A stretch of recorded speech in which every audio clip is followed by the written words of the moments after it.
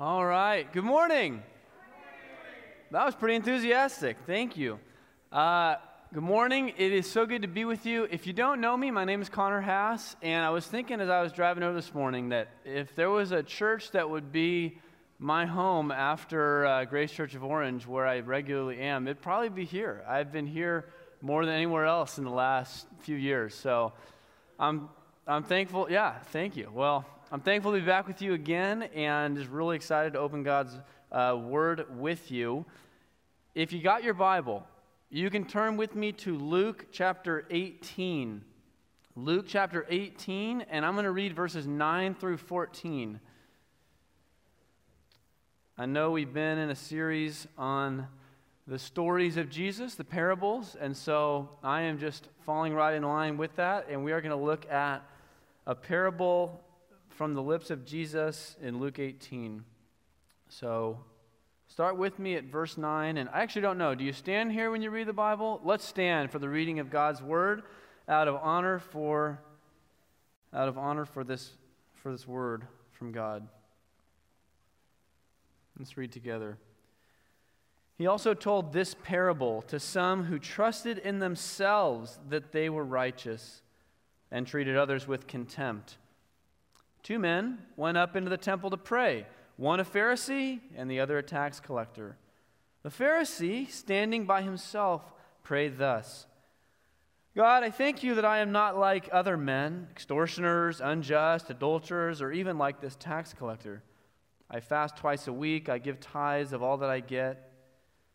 But the tax collector, standing far off, would not even lift his eyes to heaven, but beat his breast, saying, God, be merciful to me, a sinner.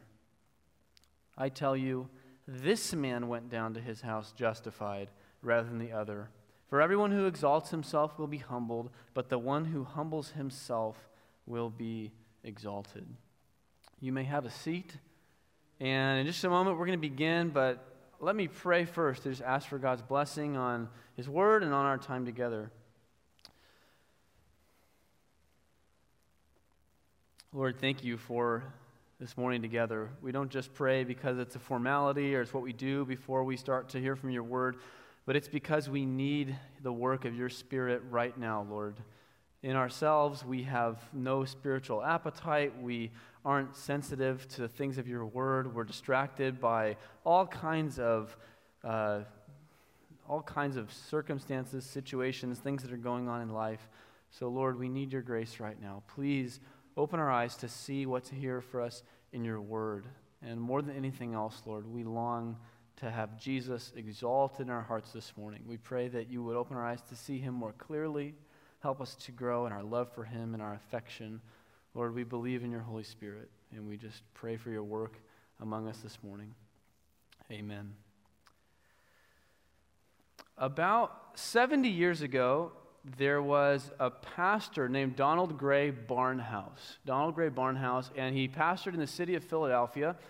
And one morning he preached a sermon to his congregation that was carried across the entire nation by this new technology called the radio.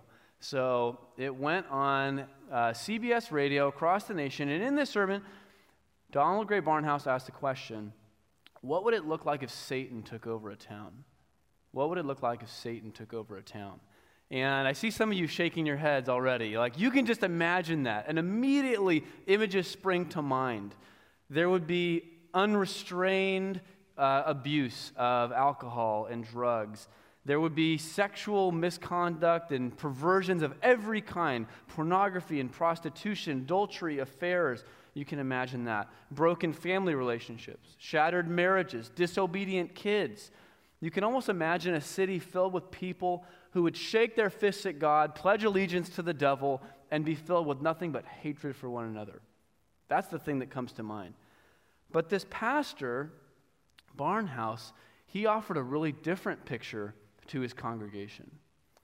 He said this: if Satan took over Philadelphia, all of the bars would be closed, pornography banished, and pristine streets would be filled with tidy pedestrians who smiled at each other.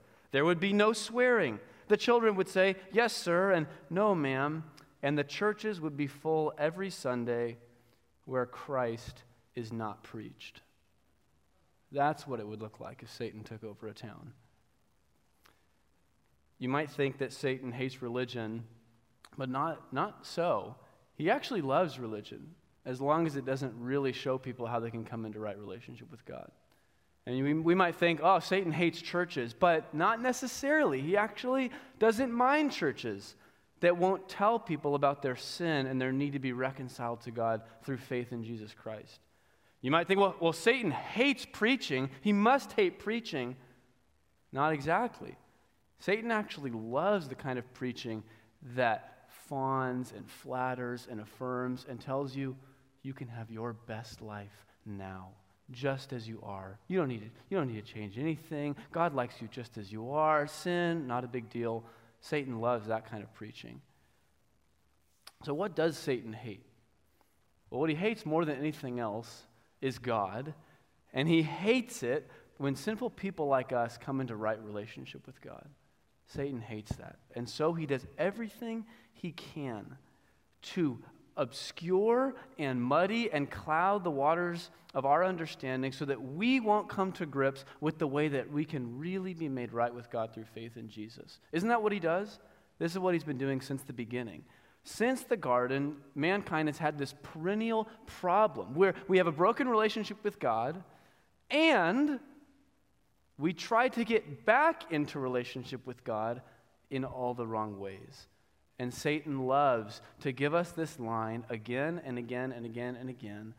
The road back to God is to climb the flimsy ladder of your own righteousness. He wants us to believe that. You're a bad person, Satan would say. That's okay, though. If you just try hard enough, be better, turn away from sin a little bit more, you can know God again. That's Satan's line, and it's a line that people believe over and over and over again. But the most important question that we can ask and really get our minds around is, how does God combat the lie? What does God say about how we can really be brought into right relationship with Him? And that is the question that Jesus wades into in this morning's parable. So Jesus is addressing the question. Look at verse 9.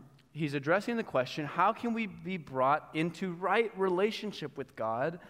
And we specifically read that he tells this parable to some who trusted in themselves that they were righteous. So who is in Jesus' crosshairs in this? It's anybody who's fallen for this lie of Satan. I can be made right with God by my own righteousness. I'm trusting in myself. I'm going to get myself there. Jesus aims this parable at that group. And he has something really important to show us through this story. You know, it's interesting. Jesus is addressing some of the biggest questions that man could ever ask. What is God really like? How can I really be someone who actually knows and walks with the God of the universe? And in response to those kinds of questions, we might expect a theological discourse or a really exact exegetical digest, but that's not what Jesus gives. In typical Jesus fashion, he gives us a story. And it's an amazingly profound story, and a story that to the original hearers would have been absolutely outrageous, completely scandalous.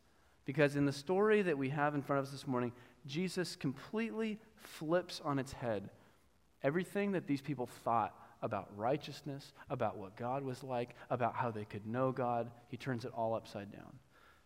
And it's a story of two men, two approaches to God, two prayers, two ways of thinking about God, two hearts. And so today, this is what we want to do. We want to look at these two men, the Pharisee and the tax collector, and ask the question, what do they think as they approach God? How do they think that they can be made right with God?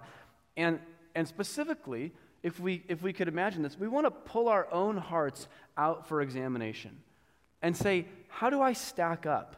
What do I see in my own heart that leans towards the Pharisee or that aligns with the tax collector? Where do I fall, and how am I thinking about my own approach towards God in his righteousness and knowing my need for righteousness? How do I line up?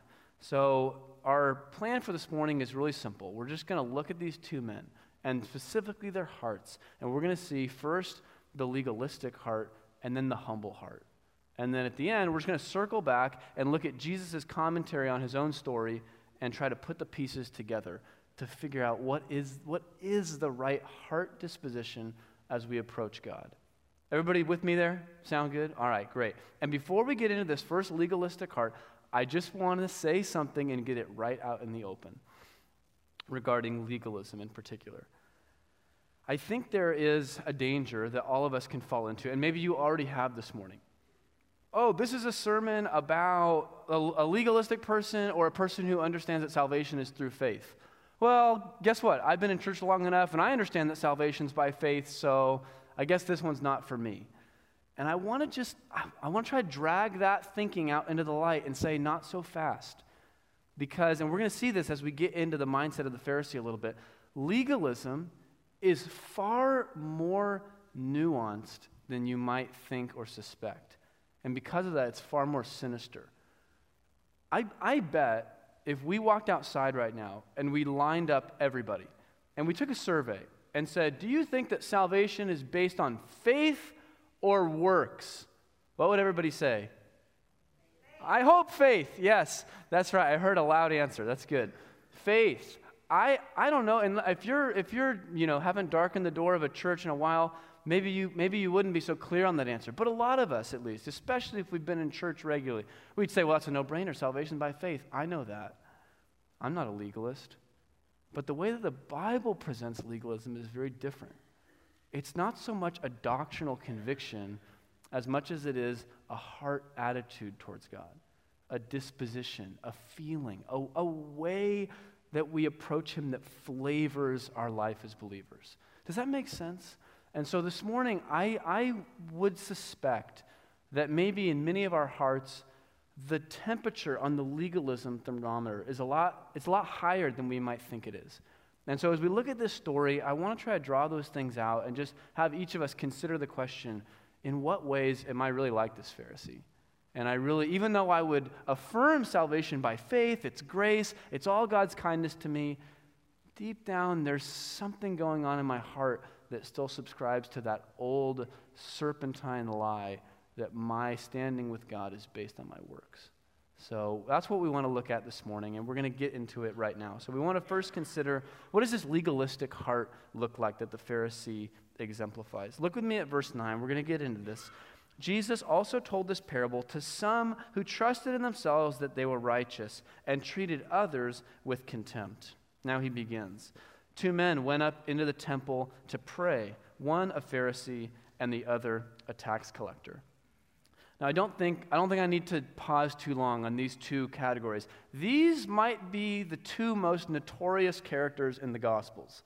The Pharisees on one hand, the tax collectors on the other. If you have ever been in a Sunday school that involved a felt board, you have seen these characters make an appearance, right?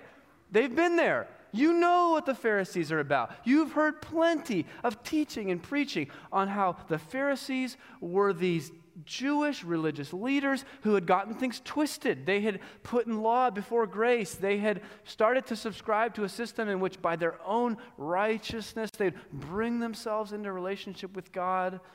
And you've heard that the tax collectors were the worst of the worst. You couldn't get any lower. These were the ultimate betrayers. They had sold out their own people for the green stuff. That's who the tax collectors were. They had basically taken a position as a Roman customs enforcer and did everything they could to get more money out of their own people, the Jews. We're very familiar with these categories. But I want to remind you, in Jesus' time, did people think of the Pharisees as the ultimate bad guys? No. It was actually exactly the opposite. The Pharisees were lauded. They were held up as the example par excellence. No one was better than the Pharisees. And so as Jesus' listeners are starting to hear this story, they're starting to form a very clear end of the story in their minds. Oh, I know who's going to win this battle. If it's a Pharisee versus a tax collector, Pharisee wins every time. That's what they must have been thinking. But Jesus is, like I said, he's about to turn it all on its head. And so we first start to look at this Pharisee's heart, and we see the legalistic grip that it's in. Look with me at verse 11. The Pharisee, standing by himself, prayed thus, God, I thank you that I am not like other men, extortioners, unjust, adulterers, or even like this tax collector. I fast twice a week. I give tithes of all that I get. What is the legalistic heart like? What is legalism nurtured by? I want to point out two things that I think we see from the Pharisee's prayer right here that give us some insight into where legalism develops from, where it germinates. There's two things. The first is a focus on comparison, and the second is a focus on externalism. Comparison and externalism. Look with me. First, at this focus on comparison, the Pharisee begins his prayer thanking God with this wonderful, humble prayer. Oh God, I thank you that I'm not like other men. And that's how he starts. And you can see the way that he immediately moves as his modus operandus. He moves towards comparing himself to other people to try to bolster his own claims of righteousness before God. You see that, right? Verse 11, I thank you that I'm not like other men. Extortioners, these were the people who, like the tax collector, would defraud and rob. Unjust, these were people who were categorically unrighteous and unfair in their dealings with others. Adulterers, maybe like the most looked down upon sect of society, people who had committed sexual immorality. And then the Pharisee spies a convenient object lesson close by, a tax, and God, thank you that I'm not like this tax collector over here. He's horrible. So do you see how the very approach of the Pharisee is dependent upon his comparison to other people? That's how legalism often begins. And it's often nurtured as we continue in that mindset. Even at a basic level, we know that this kind of thinking doesn't actually work. Every student, even a little kid who's been in a classroom, understands that he can't run up to his professor after the class and say, oh, I passed the test because I did better than the person next to me. That person might have gotten a 0. That doesn't guarantee a passing grade. We understand that. And yet, there is something in all of us. Because of the pride that wants to rest in our hearts, there's something in all of us that loves to look at others and feel a secret pride. Because we know that there's something that they've done, something about their character that, in our minds at least, has stooped lower than our own. And it buoys us up and it makes us feel like we can stand before God. That's one of the contributing factors to legalism. And I want to point something out in case you think, well, legalism is just a private matter. It's something between me and God. If I need to struggle with this with God, but it's not going to affect my relationship with other people. That's absolutely not true. Look back at verse 9 as Jesus begins. He says this parable is for some who trust in themselves that they were righteous and treated others with contempt. You know what that means?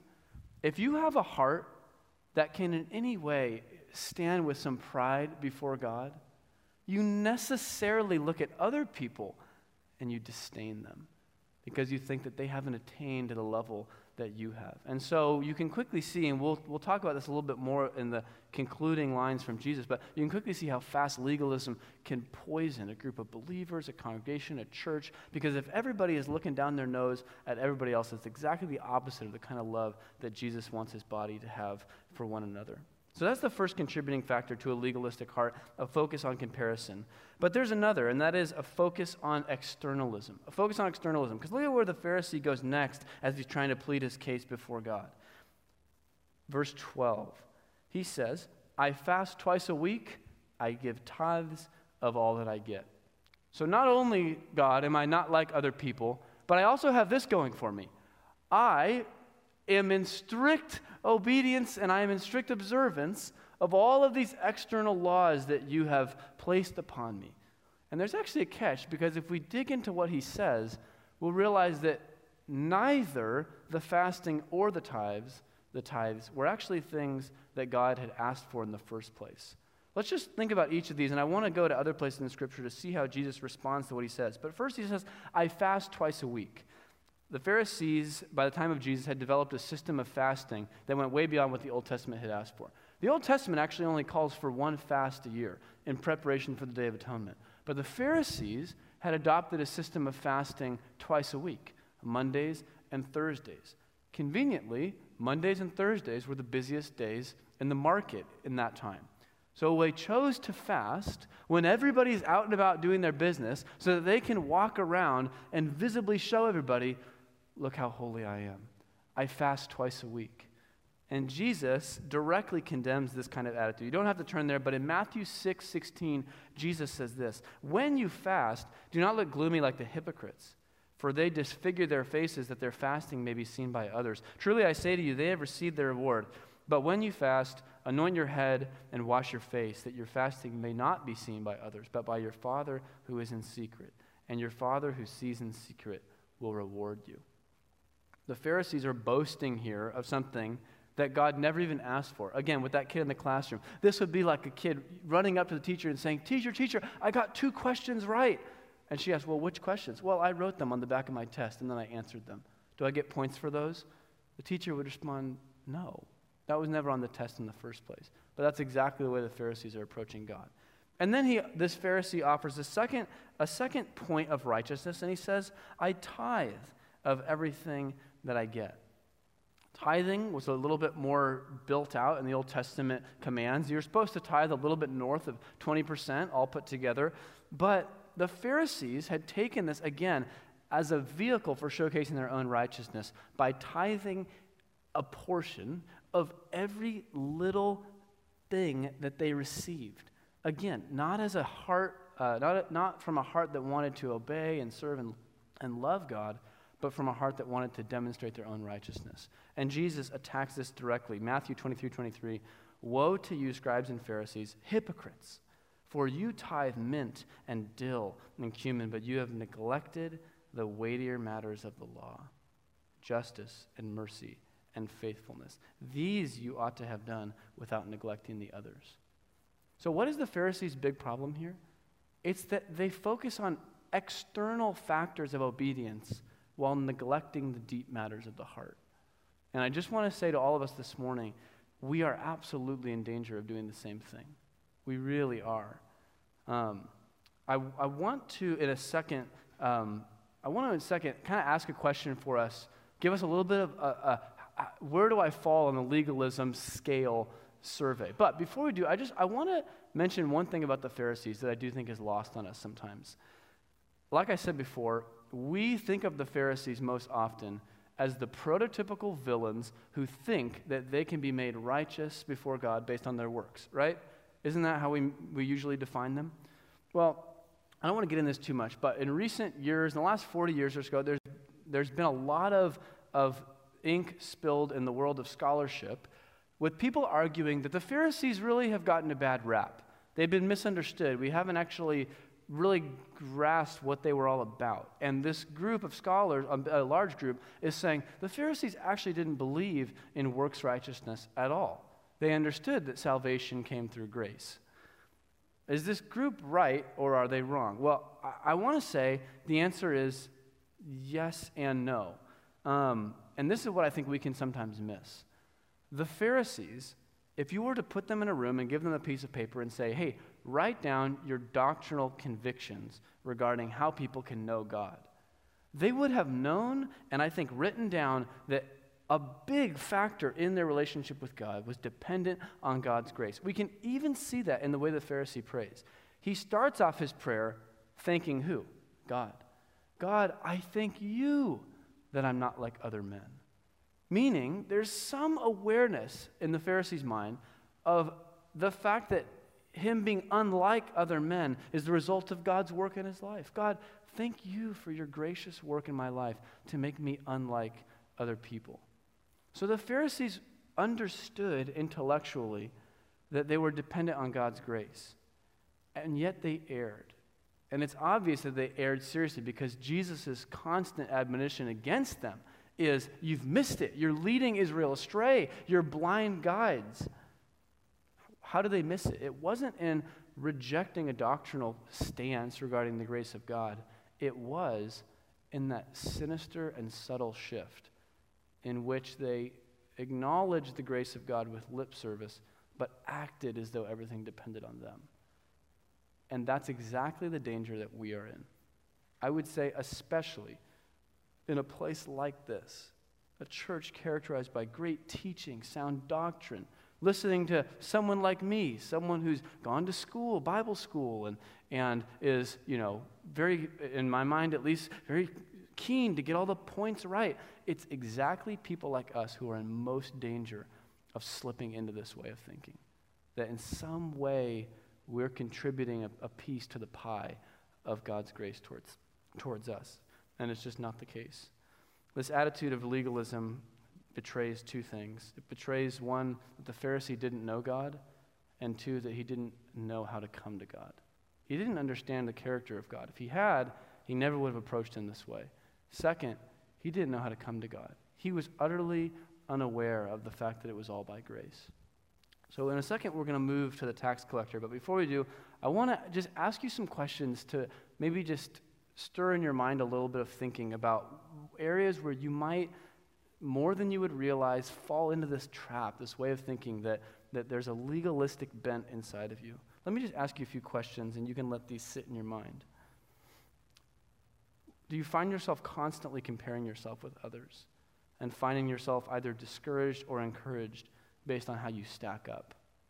Is that a reality in your life? If it is, it might betray that there's something in you that thinks that your standing is really based on your performance. Do you feel that God's feelings toward you are dependent on your behavior?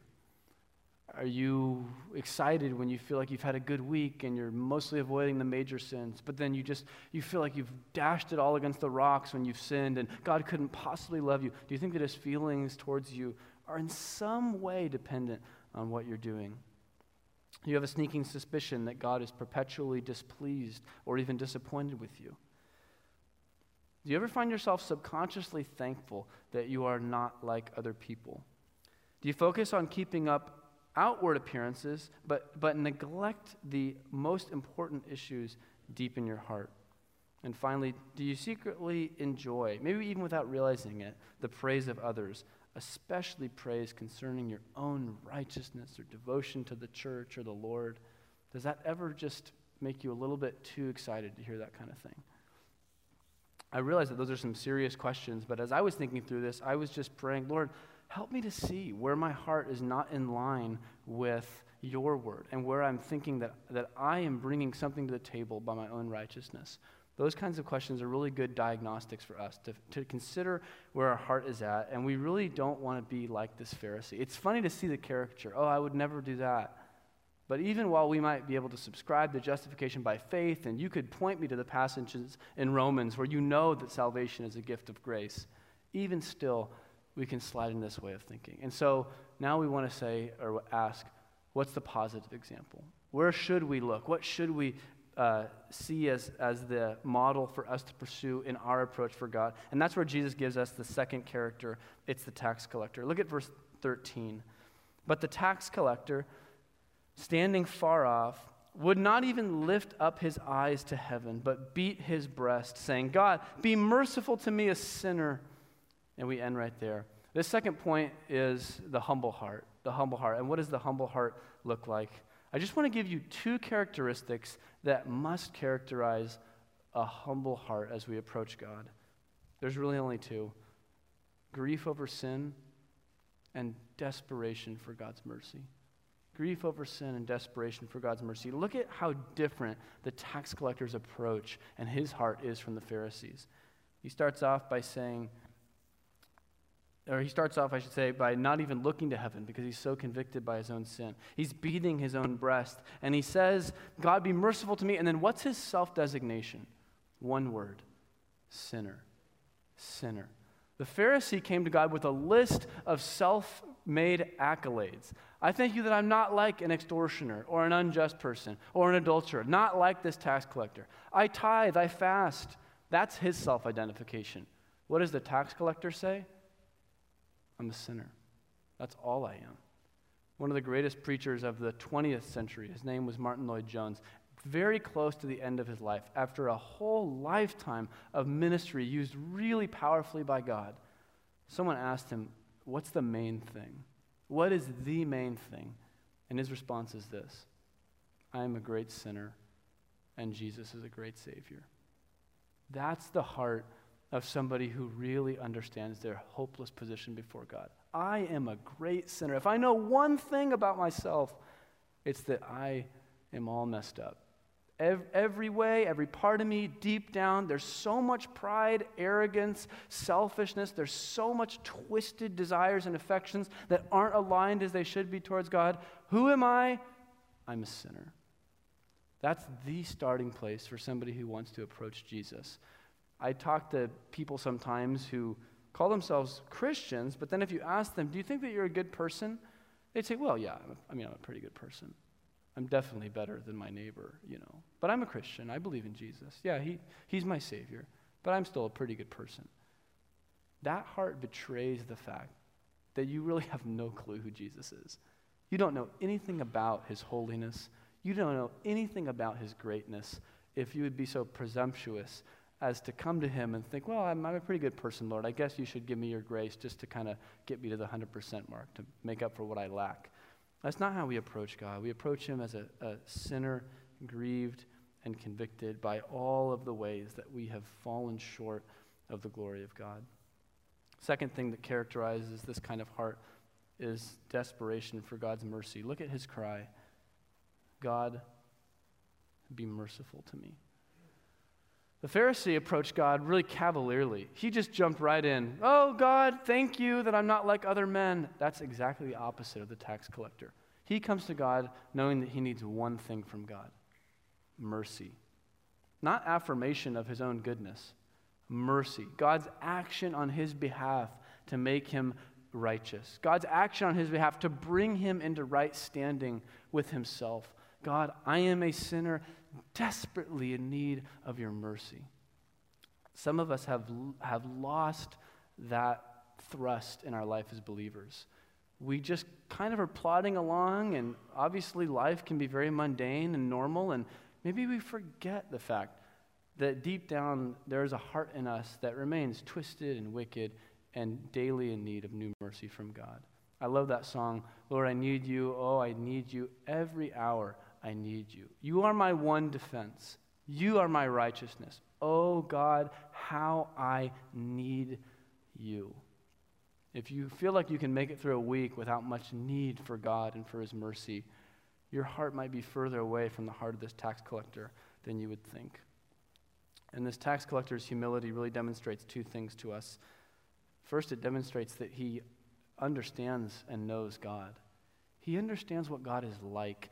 Think about the scenes in your Bible where someone is confronted with the glory of God. I'm thinking of Isaiah chapter 6. You with me there? Isaiah chapter 6. Isaiah sees the Lord seated on a throne, and the train of his robe is filling the temple, and angels and seraphims are crying out, holy, holy, holy is the Lord God Almighty. The whole earth is full of his glory. Can you imagine a world in which Isaiah would respond in that throne room? God, thank you that I'm not like other Israelites. No, that is the furthest thing from his mind. He crumples into a heap and says, woe is me, I'm undone. I am a man of unclean lips, and I dwell amongst an unclean people. My eyes have seen you, Lord. I could never offer the thinnest shred of righteousness to add to my account. Woe is me. There's a lot of that response in the tax collector here. He knows God. He, unlike the Pharisee, is not thinking about other people. He's thinking about God. And the moment that we turn from thinking about other people to thinking about God, we realize, wow, I am far worse than I ever thought, because God is far greater than I could ever know. I'm way worse, and so we desperately need God's mercy. And the second thing is he knows how to come to God. And by this I mean this. Some people might have a sense of their own sin, but they don't actually know the character of God, and they don't realize that he is a merciful Father who's provided salvation in Christ. This man understands that. God, I'm a merciful sinner. I'm a sinner, but he doesn't stop there. But God, you are a merciful God, and I need your mercy. It is good news that God is a merciful God who pardons sinners. It's not enough to just have a sense of our conviction over sin and guilt. We need to understand who God is, recognize that he is a loving Father who delights to pardon the sins of his children. And he has pardoned those sins for everybody who believes in Christ on the cross. If you come away with one thing this morning, one thing, it should be this. God is a God of love who loves to save sinners. He loves to save sinners. And if that note is not ringing out strongly in your mind, you're always going to want to creep back in to that legalistic framework because you're not going to know that he's so loving. He's so kind that in the moment of sin, as soon as we turn back, if you are his child, there is nothing but love. There's nothing but love because he is that kind and that good. If we lose that beating heart, then we're tempted to crawl back into the legalistic framework, and we don't want to do that. So as we wrap things up, we want to put the pieces together by looking at Jesus' response, where it all just becomes crystal clear to us. We've seen the legalistic heart of the Pharisee, and we've seen the heart of the tax collector. How does Jesus evaluate what's happened in the story? Verse 14. I tell you, this man went down to his house justified rather than the other. What does that mean? Plain and simple. The very man who you would think would be least likely to end up in the righteous standing before God, he does. And the one who you think would be most likely to be righteous for God in every way, he returns to his house not justified. What does justified mean? It means a declaration guilt-free. It means that God looks at this man who's come to him low and humble, pleading for mercy, and he says, your sins are taken away. Your sins are atoned for. I've removed them from you as far as the east is from the west. You are righteous before me. How does that happen, by the way? It happens in Christ. When we talked about at the beginning, that story from Donald Barnhouse, he said that it's not a bad thing in Satan's mind to have churches filled with people. Where Satan starts to shake in his boots is when Christ is being preached, because Jesus is the way that we can be right with God. And I just have to say, if you're here this morning and someone just dragged you here, Christians can be crafty people, so I don't know how you got here. If someone dragged you here and you are going, what's going on? You need to know. This is God speaking through a weak man like me right now as a preacher. You need to know there is salvation to sinners in this man, Jesus. Shortly after he told this story, he was hanging on a cross, taking the punishment from the Father that sinners like us deserved, and 3 days later, he rose again. And now he lives. And he calls people to come to himself in this way. Come to me, anyone who is weary, heavy laden in heart, come to me and you will find rest for your souls. And some of us who are believers this morning and have trusted in Christ and who've walked with him for a long time, we need to be reminded of the same thing, that in Christ there is rest for our souls. We don't have to be like this Pharisee, propping ourselves up before God on thin strands of our own righteousness. We need to be like this tax collector who knows our sin, and yet we understand that there is full pardon from the Lord in Christ, and that's a great thing. Jesus saves sinners, and this story, I think, maybe more clearly than any other, presents to us exactly how we can approach God. It's not on our own merit, and if our heart is shading that way, we need to pray that God would draw us back towards a right understanding of his gospel, which is free grace in Christ. Amen? Amen. Let me pray, and then I believe Pastor Craig is going to come up. Lord, thank you for this word that we've heard from your word this morning, and I just pray, Lord, that if there is in any of us an unbelieving heart, or a heart that is fixated on our own performance or righteousness, or even a heart that distrusts your love for us, I ask that you would overwhelm us with a sense of the greatness of Christ's love. And Lord, I pray that that would be something that would carry with us through today and the rest of this week, and that as we walk with you, we would know that we walk as redeemed children who enjoy your love as a father. Lord, Thank you for your love for us. Pray that you would sustain us today with a greater sense of that love and deepen our affections for Christ as a result. And it's in his name that we pray. Amen.